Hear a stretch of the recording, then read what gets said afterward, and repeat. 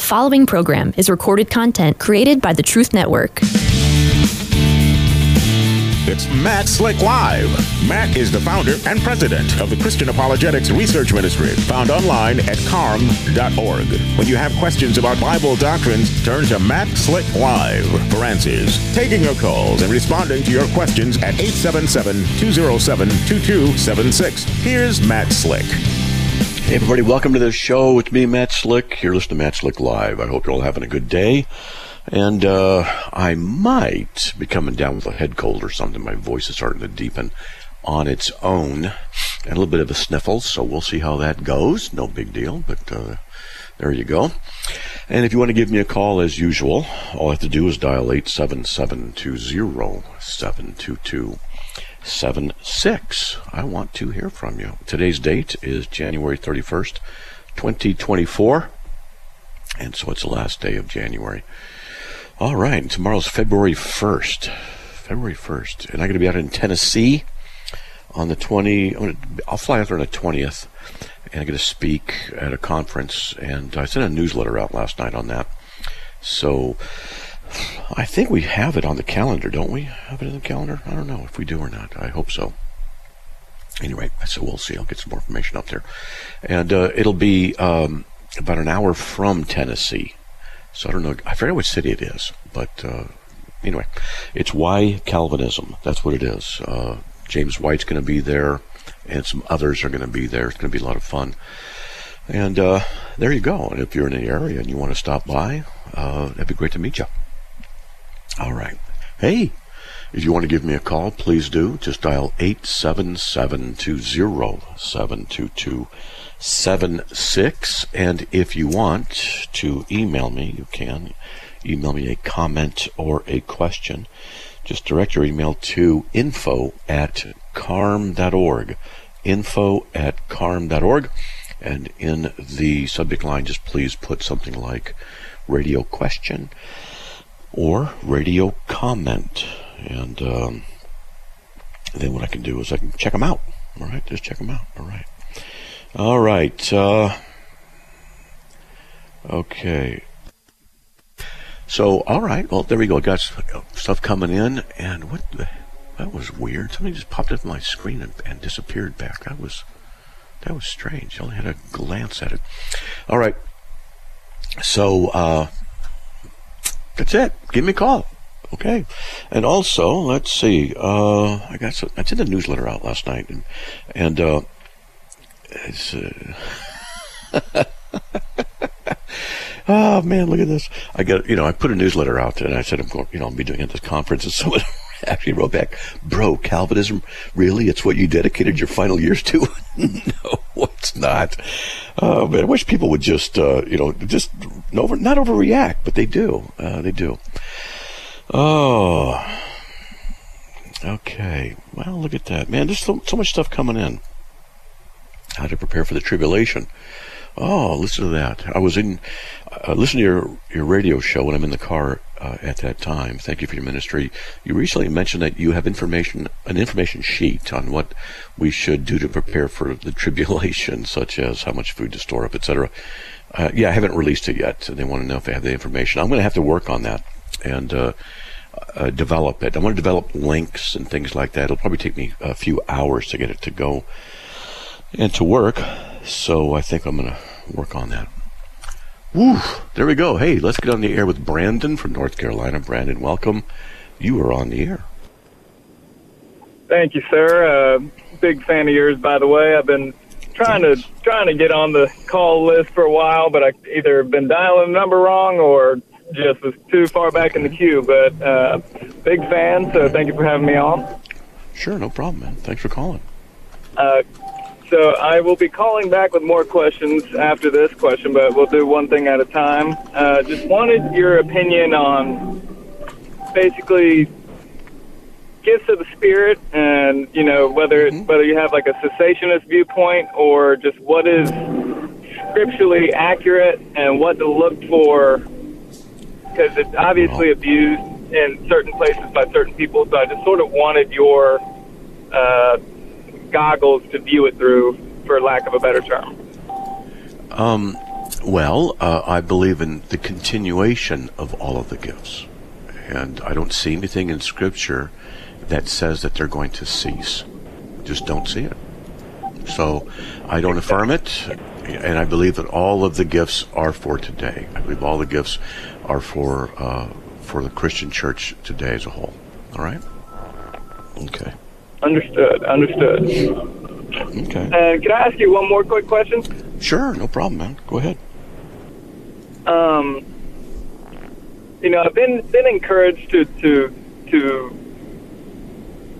I guess pray in tongues, during the quiet time, and then pray for, and then follow that, and then praying to, for the interpretation after the fact. And I'm just curious on, I'm like, does the Lord want me to pray in English, or I guess I'm trying to determine when is appropriate versus inappropriate. All right.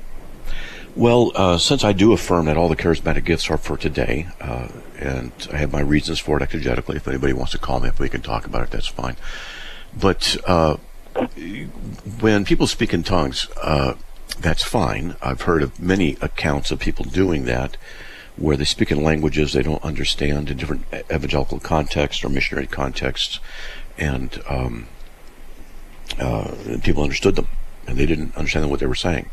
And interpreters have said, "This is what you said," and it's documented. So, when you want to speak in tongues, I would say don't force it, because a lot of charismatics, they want to say, buy me a Honda, buy me a Honda, buy me a Honda, buy me a Honda, buy me a Honda, buy me a Honda, and then next thing you know, you're speaking in tongues. And so, don't do that. If God wants you to speak in tongues, you will. Don't push it. Don't worry about it.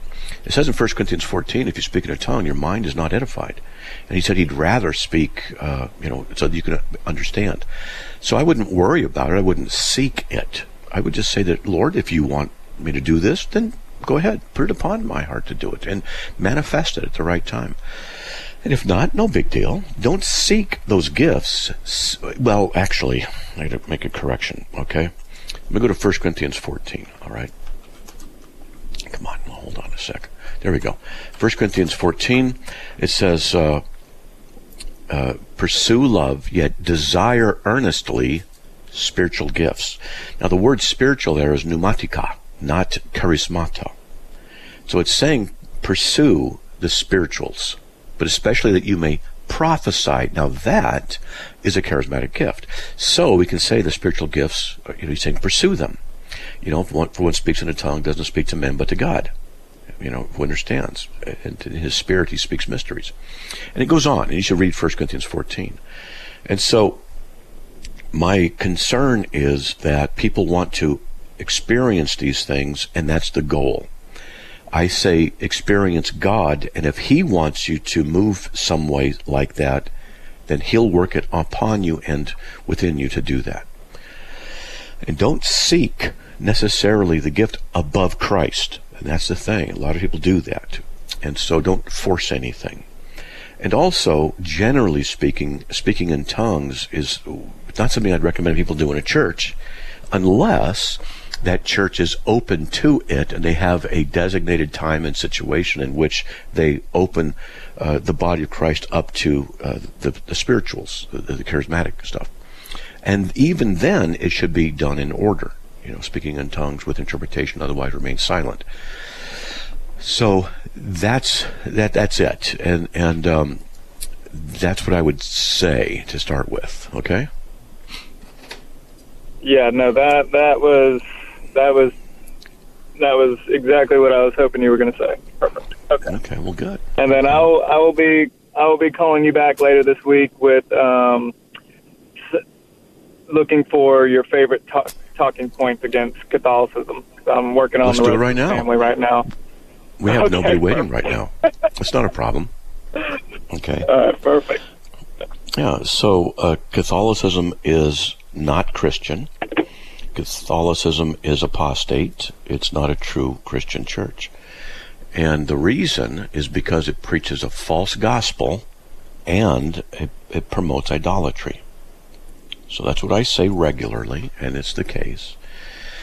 And I'm looking, so I get my file, there it is, open up. My file on Catholicism is 198 pages. That's my Word document. So I really do study it a lot. Is that on CARM? That okay. No, but a lot of the articles, I've written about 140 articles or something like that on Catholicism, and you can go there and check it out. What I'm probably going to end up doing is converting a lot of what I've written here into further articles, so that there'll be between 200 to 250 articles on Catholicism. I just work on stuff all the time. Okay, so here's the thing. I've developed a few things talking to Catholics that I think are effective and very simple, and perfect. Non-offensive at the same time, because I'm not there to offend them. Okay, I want them to believe the truth of the gospel, and I'll say to them, and this is something you should read. I don't know if you're writing this down or not, but you should study Romans chapter 4. Verse. I am writing it down right now. Oh, all right. So you need to study Romans 4, 1 through 5. Okay, let me explain what's going on with that. Romans 4, 1 through 5 is absolutely critical. This is what it says. What then shall we say that Abraham, our forefather, according to the flesh, has found? For if Abraham was justified, that's the word we're going to be focusing on. If Abraham was justified by works, he has something to boast about, but not before God. For what does the scripture say? Abraham believed God, and it was credited to him as righteousness. So what I do is I stop the Catholic and I say, according to the scriptures here, what was credited to him as righteousness? And they give me different answers, and I say, let me read the text again. Abraham believed God, and it was credited to him as righteousness. So what was credited as righteousness? And finally they'll say, well, his belief. But his belief had to have works. His belief, I say, Paul's not saying that, is he? You're saying that. You're adding to the word to make it fit your theology. Just believe what it says. And I just focus on it, right? So Abraham believed God, and it was credited to him as righteousness. So believing is credited as righteousness. Now to the one who works, his wage is not credited as a favor, but what is due. This is verse 5. This is a killer verse.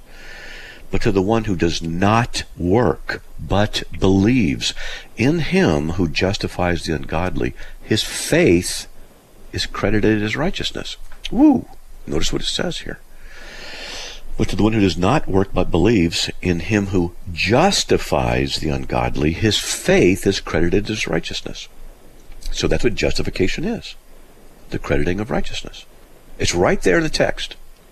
So that's point one. You go through the Bible with them, Romans 4, 1 through 5, and you show that the crediting of righteousness is what justification is. Now, I'll say, notice what it says in verse 5. But to the one who does not work, but believes. I say there's two things here that is spoken of, works and belief. And one is removed, works. Therefore, belief is by itself. It's belief alone. The one who does not work, but believes. That means by faith alone. I believe in him who justifies the ungodly, his faith is credited as righteousness. That's what the text is saying. Now we get back from the break here. I'll share some more with you, okay? So hold on. Hey folks, if you want to give me a call, 877-207-2276.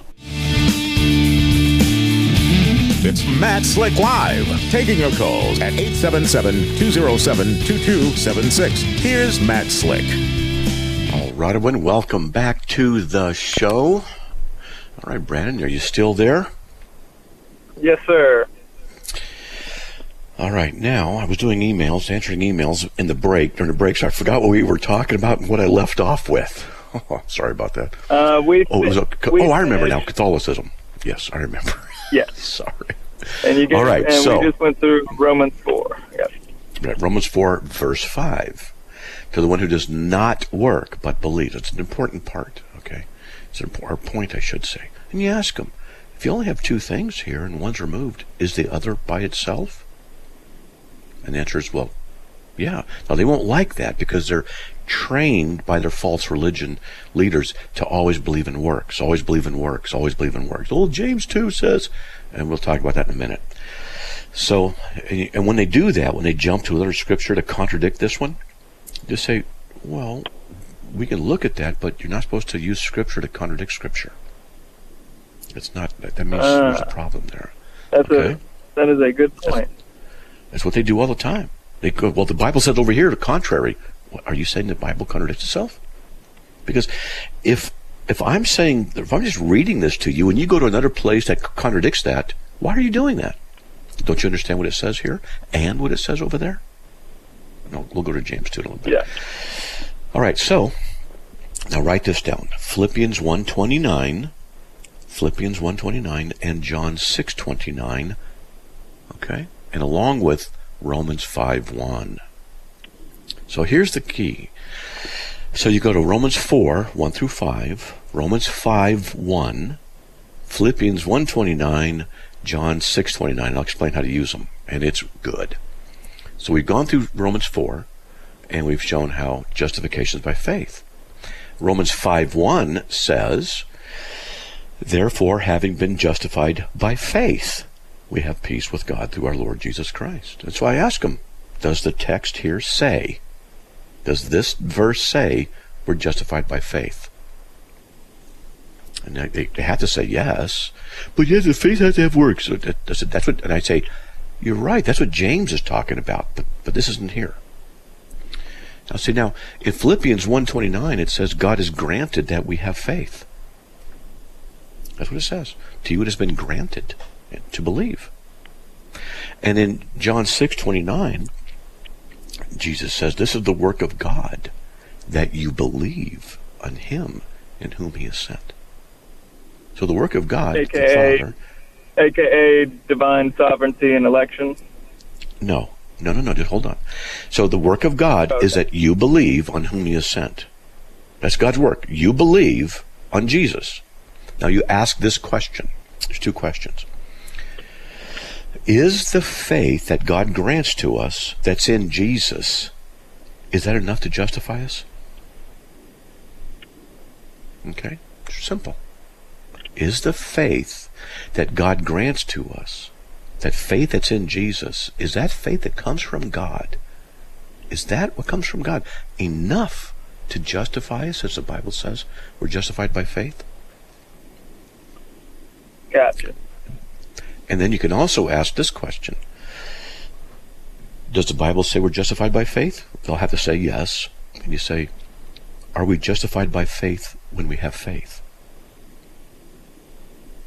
Because they want to say, you're justified by faith when you get baptized. You're justified by faith when you take communion or the Eucharist. You're justified by faith when you go to the priest or when you get baptized, whatever it is. And I say, if you're justified by faith, are you justified by faith when you have faith? If they say yes, then they don't need all the Catholic stuff. If they say no, they're disagreeing with Scripture.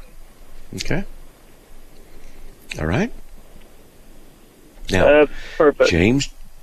James 2, I'm going to show you something. I'll go through it. All right? What use is it? Verse 14, James 2:14. Everything is about context. What use is it, brethren, if someone says he has faith, but he has no works? Can that faith save him? What faith is he talking about? A faith that is dead. Is the faith that God grants to us a dead faith? Philippians 1:29? They can't say it is. Now you see why this gets powerful, okay? And James says, if a brother or sister is without clothing and in need of daily food, and one of you says to them, go in peace, be warmed and be filled, and yet you do not give them what is necessary for their body, what use is that? Even so, faith, if it has no works, is dead, being by itself. And we agree. And you say, yeah, we agree. True faith comes from God, and that always has works with it, doesn't it? False faith is not from God, right? Verse 18, someone may well say, you have faith and I have works. Show me your faith without the works, and I will show you my faith by my works. This is horizontal. You show me your faith by your works, I'll show you mine by my works. But Romans 4 is the vertical. Because Romans 4, what then shall we say that Abraham, our forefather, according to the flesh is found? For if Abraham was justified by works, he has something to boast about, but not before God. Not before God. That's vertical. Justification before God. James 2 is justification before people. That's the horizontal. And he goes on to verse 19, you believe that God is one, you do well, the demons also believe and shudder. But are you willing to recognize, oh, you foolish fellow, that faith without works is useless? That's what we're saying. Those of us who believe in justification by faith alone in Christ alone, we believe if you're really a believer, you're going to have works that manifest. It's not the works that save you. But he goes on, but are you willing to recognize, you foolish fellow, that faith without works is useless?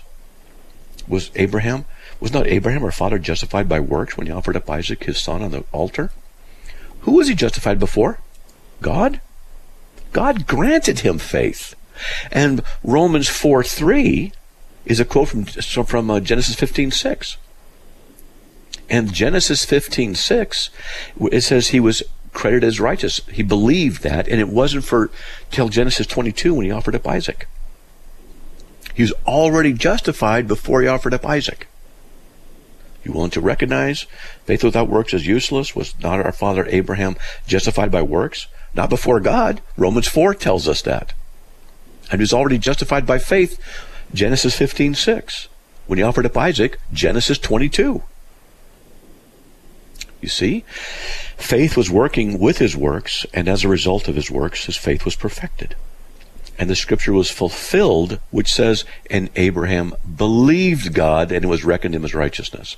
And I ask him, what does James say was reckoned him as righteousness? His belief, not his works. The justification by works that he's talking about in verse 21 is before people. Because verse 18 says, you show me your works, I'll show you mine. That's the context. That's what's going on, okay?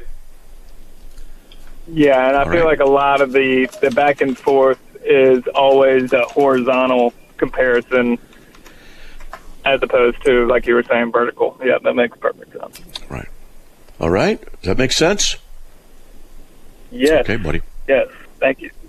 All right. Thank you. I'll be calling back again soon. I appreciate it. Please do. And if you call back even later today in the show, I'll show you some stuff that Catholicism says that is horrible. It's just horrible. And I read it to Catholics, and they, it's bad. All right, brother. We'll see you. God bless. Hey, folks, there is the music. We got a break coming up. If you want to give me a call, 877-207-2276. We'll be right back.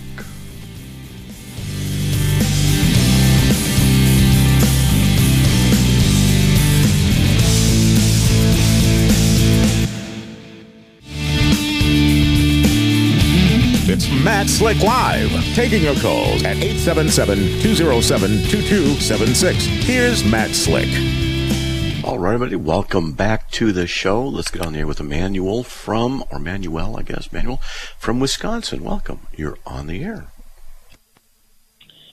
Hey, brother. I'm from Wisconsin, but I'm working in Atlanta right now, and I'm on a trip, and there's Jehovah's Witness everywhere. And so I wanted to know what are some good discussions to have with them, not necessarily like gotcha verses, but something to start a conversation with them and carry on the conversation with them. Well, it's going to be a tough one because the Jehovah's Witnesses, they deny the Trinity, the deity of Christ, justification by faith. They deny his resurrection, and they teach that when you die, you don't exist anymore. So it's really difficult to just tell somebody over the radio, hey, just do this, and say, here's how you do it. But I can give you some pointers, okay? And so I would recommend that you don't just jump in necessarily and try and show the Trinity. But I happen to know some stuff that's really interesting. And if you want, you can mess them up by using their own Bible. And I can show you how to do that. And there's verses where I just have them read it out of their Bible, and they usually say, are you trying to show me the Trinity? And I say, you got the Trinity out of that? And it really is a lot of fun to see their expressions. And one of them that I go to, and I'm going to do this because I think they've altered it, is Exodus, oh my goodness, just Exodus 19:24, or Genesis 19:24, Genesis. Man, I get so many verses in my head sometimes that I have to sort through them. Mm-hmm.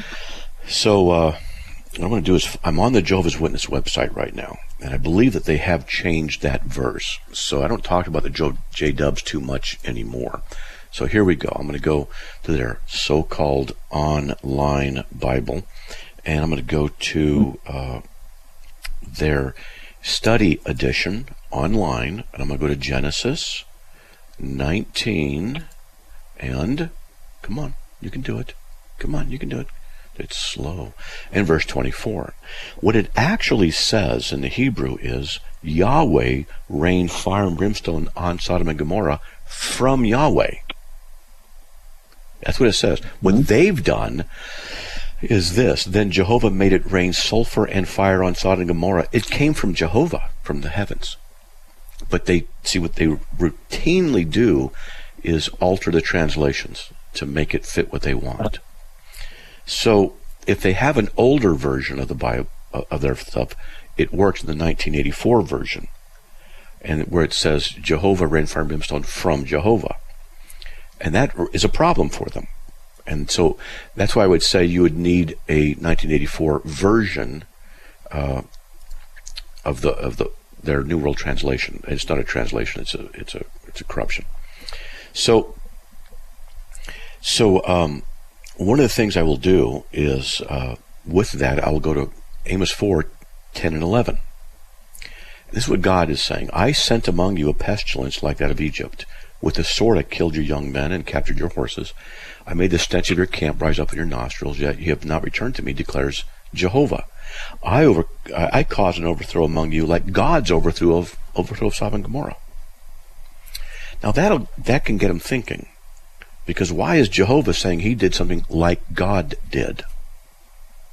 And that throws them, particularly with Genesis 19:24 thrown in. Okay, that's one thing.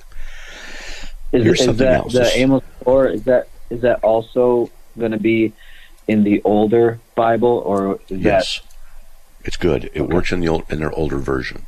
They keep changing it when they find that there's problems, so they change the Bible to make it fit their what they want. Okay. Mm-hmm. All right. Now here's something that will work. I'm going to read out of their New World Translation online. It says, God speaking. In verse 2, God said to Moses, I am Jehovah. And I'll ask him, was that an angel? Well, no. Because the text says God spoke and said, I am Jehovah. No angel would say, I am Jehovah, right? That's correct. Okay. Mm-hmm. And I used to appear to Abraham, Isaac, and Jacob as God Almighty. But regard his name, he did not make himself known to them. So I asked the Jehovah's Witness, I said, did God Almighty appear? And if they get whatever they say, I won't accept it until they admit the text says that God spoke and Jehovah, it says, I am Jehovah. And that's why I ask them, will an angel say, quote unquote, I am Jehovah? No. So it's not an angel, because they want to say that. But see, it says God appeared, right? Then they might go to John 1:18. If they go to John 1:18, I'm just giving you a lot of stuff. I know talking to the J-dubs isn't as easy as a lot of people think. You have to know a little bit more. In John 1:18, it says, no man has seen God at any time. The only begotten God, who's in the Father's side, is the one who explained him. They might go to that verse. If they do, you say, yeah, Jesus is the only begotten God, isn't he? Don't go anywhere with it. Just leave it at that. And so no man's ever seen God at any time. But they were seeing God Almighty, right? Because you just went to Exodus 6:2 and 3. Now they're going to get a little confused. So now what you do is you go to John chapter 6, verse 46. And I'm going to get that and go to it here. Let's see. 46, this is what Jesus said. Not that any man has seen the Father, except the one who is from God. He has seen the Father. He's talking about himself, right? Now see, so Jesus said, no man's ever seen the Father. But in Exodus 6, 2 and 3, they were seeing God Almighty. Who is God Almighty who's not God the Father? That's the question. Yeah. And I literally had one Jehovah's Witness girl say, well, that was Jesus. And then she, oh my goodness. And then she closed her Bible and she just got out of there as fast as she could. So that's another thing you can do. Okay? All right. Try and show little things. So one of the things you can do is just say, thank you, and et cetera, and you can say this, I've studied the Word, and I have questions. I'm always learning. Maybe you could help me. Maybe you might know something, which is true. I've learned stuff from Mormons, Jehovah's Witnesses, Muslims. I mean, I don't know everything. I'll say, okay. And they'll say, sure, can I use your Bible? And you go to Exodus 6, 2 and 3. And I said, is it God Almighty who's being seen? Yes. They go to John 6, 46. It wasn't the Father. Who are they seeing who's God Almighty, who's not the Father? That's the toughie. Okay? You see that? So Exodus 6, 2, verse 3, and John 6, 2 and 3. Exodus 6, verses 2 and 3. 2 and 3. Okay. And John 6, 46. Yes. Okay, and let me just add this to that one right there. You go to 1 Timothy chapter 6, verse 16, and I'm looking at what they say online with their false Bible, but this is what it says there. It's talking about God and Jesus, and in verse 15. It says, which the happy and only potentate will show in its own appointed times. He is the King of kings, the King of those who rule as the kings of and Lord of those who rule as lords, the one alone having immortality, who dwells in unapproachable light, who no man has seen or can see. And I ask him, who's he talking about? Well, it's God the Father. So who are they seeing in Exodus 6, 2 and 3 is God Almighty. And also, just so you know, there's, along with that, there's Genesis 17:1 and 18:1.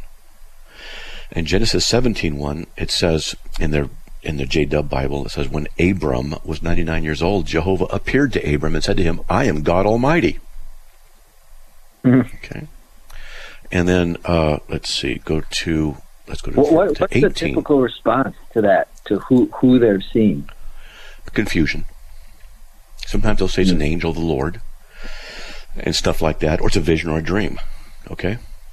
And in Genesis 18:1, it says, after Jehovah appeared to him among the big trees of Mamre while he was sitting at the entrance of the tent during the hottest part of the day. I've actually been to Mamre. I've been to that location in Israel. So it says Jehovah appeared to him. And then I say, no, I just make it worse for him. And here's another one. I have all these memorized. I've been doing this for so long. So this is Numbers 12, starting at verse 6, which I'll read to you after we get back from the break, okay? And I'll show you some stuff. I'll show you some more stuff, okay? So hold on, buddy. Hey, folks, be right back after these messages. Please stay tuned. Be right back.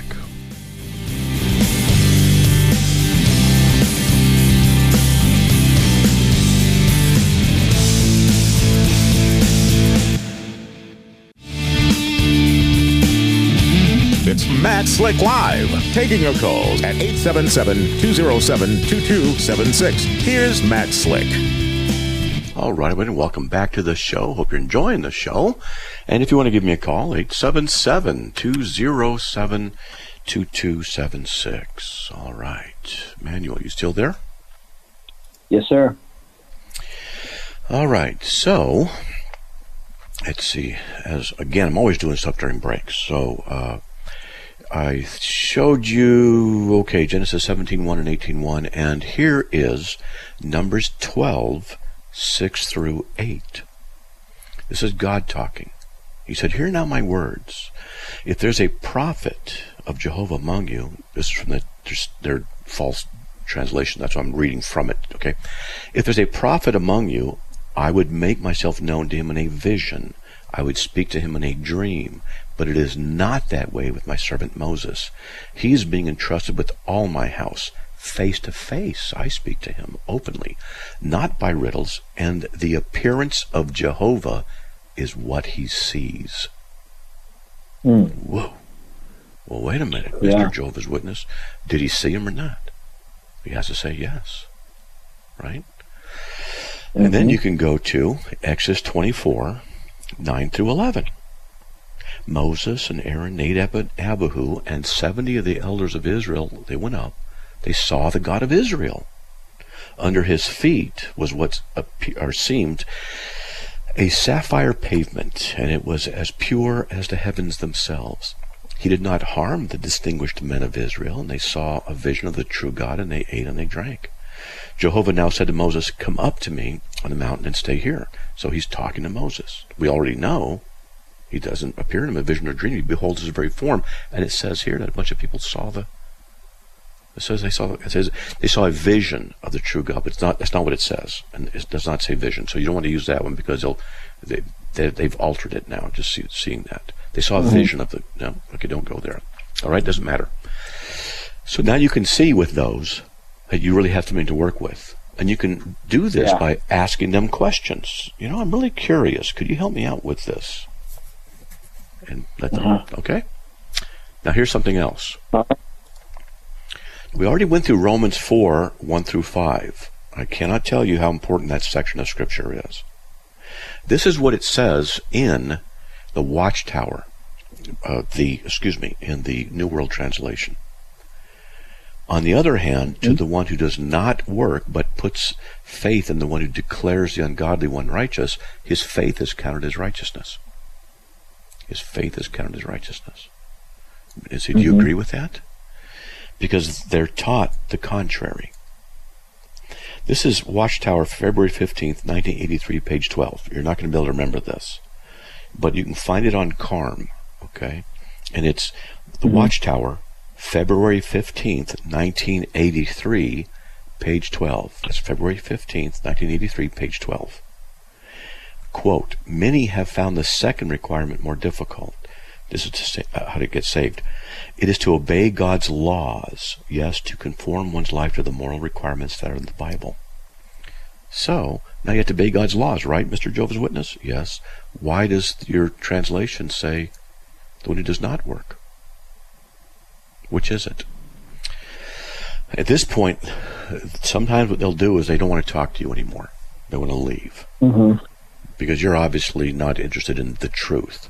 To them, the truth is not Jesus. The truth is the Watchtower Bible and Tract Society. That's what the truth is. So they will say they are in the truth. And this is what false religious systems do. We're in the true church. We're in the truth.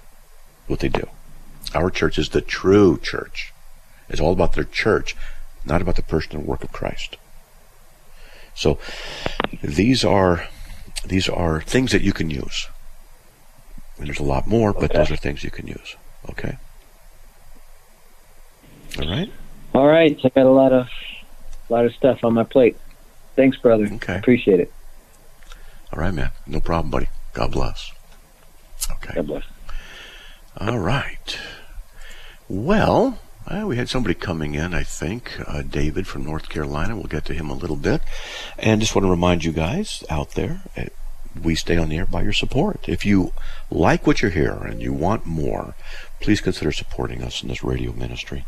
All you have to do is go to carm.org, carm.org/donate, and everything you need is right there. And we really appreciate it. We ask, $5 or $10 a month, because that helps us do budgets. That's what we like.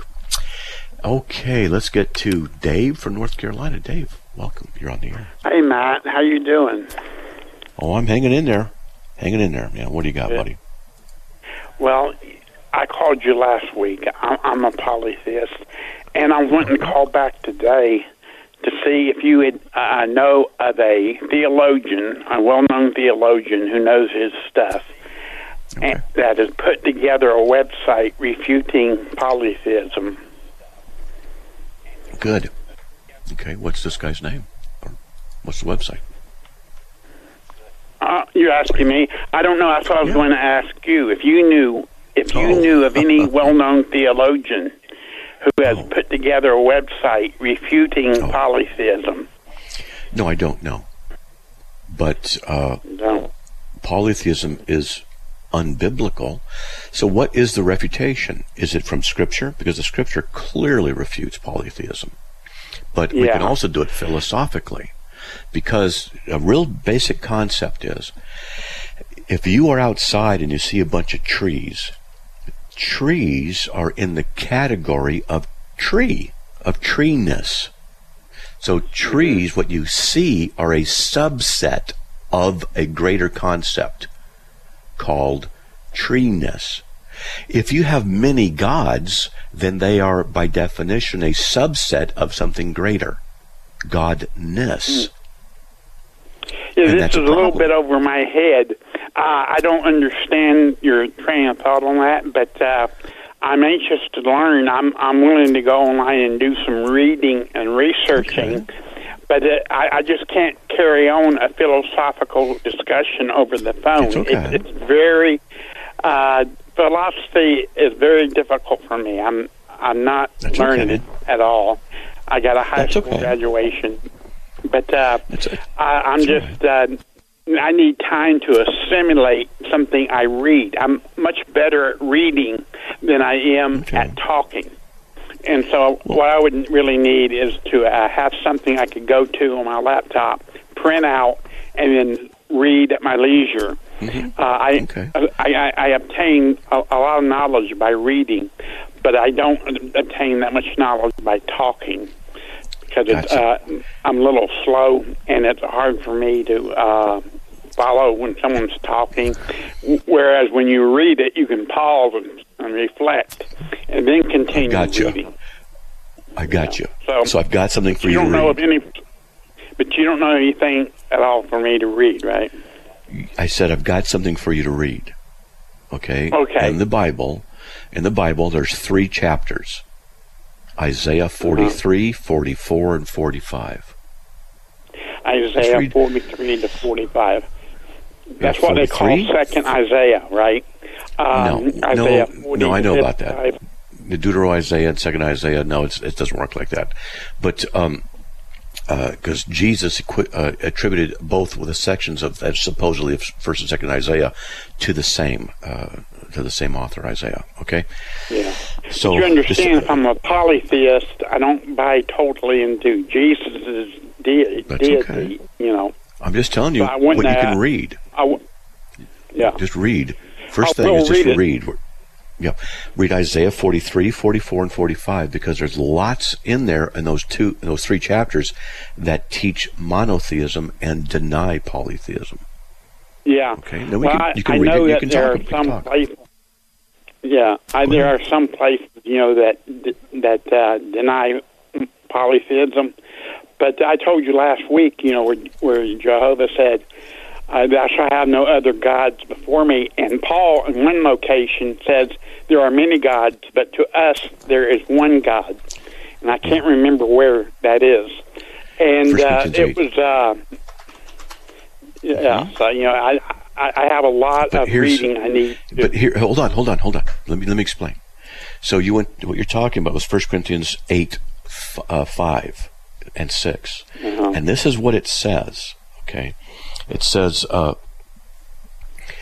for even if there are so-called gods, whether in heaven or in earth, indeed, there are many gods and many lords that are just simply called that. Yet for us, there's but one God, the Father.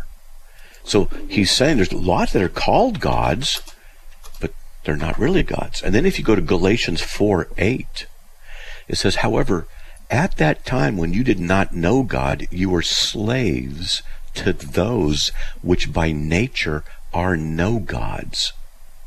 But now that you've come to know God, or rather be known by God, and it goes on. So Paul is saying, oh, there are gods out there. They're false gods. They're not really existing. Yeah. But they're called You gods. You understand naturally that I don't take the Bible as the final authority. Being a polytheist, I wouldn't. But I'm interested in reading because I have never read anything against polytheism. Only what I was taught growing up in church, that there was only one God.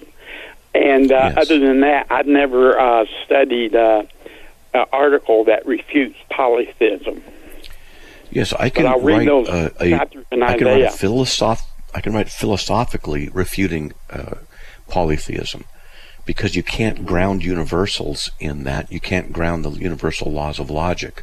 And then it has to do with categories and how you have gods as a category of something else, and something else is greater than them, which is the ultimate. More about that. I know you can't get that, but I can do that. I can show you from the scriptures the God's self-revelation, where he says there aren't any. He doesn't even know of any other. So those are the two main ways.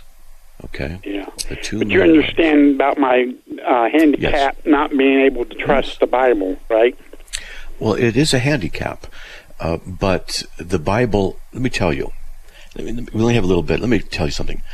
The Hebrew in the Old Testament and the Greek in the New Testament are letters. The alphabet are letters, but the letters are also numbers. When the Hebrews would write, when the Jews would write the Hebrew text, they're writing letters, but the letters are also numbers. They only had one set for both. The same with the Greek. The reason this is important is because the Jews were Christians, who became Christians. They believed the Word of God was supreme. You do not alter it in any way, or you have the judgment of God coming upon you. That's what they believed. When they made copies of this, they were incredibly careful. The scribes, when they would write and copy, when they came to the name of God, would go clean themselves, change clothes, come back, write the name of God, then go back and change clothes and clean themselves again, and then continue to write. And then when they did it, each time they came to the name of God. The reason I'm telling you this is to show you something. The Bible is accurately transmitted from then to now. It is very accurately transmitted. They didn't screw around with it and change all this stuff. It's what it actually says. So when you read it in the English, you're getting what it actually was from the original. Okay? But you still understand that doesn't change my view on the okay. Hebrew or Greek scriptures. But I'm Just wanting to learn. one thing at a time. That's all. Yeah. And there's the music. We got to go. So tell you what, just go ahead and check it out, and then call me up and tell me what you think, and we can talk a little bit more, okay? Right, Okay, right, bud? take care. All right. Okay, well, there you go, folks. Hope you enjoyed the show. May the Lord bless you, and by His grace, we'll be back on there tomorrow. We'll talk to you then. Another program powered by the Truth Network.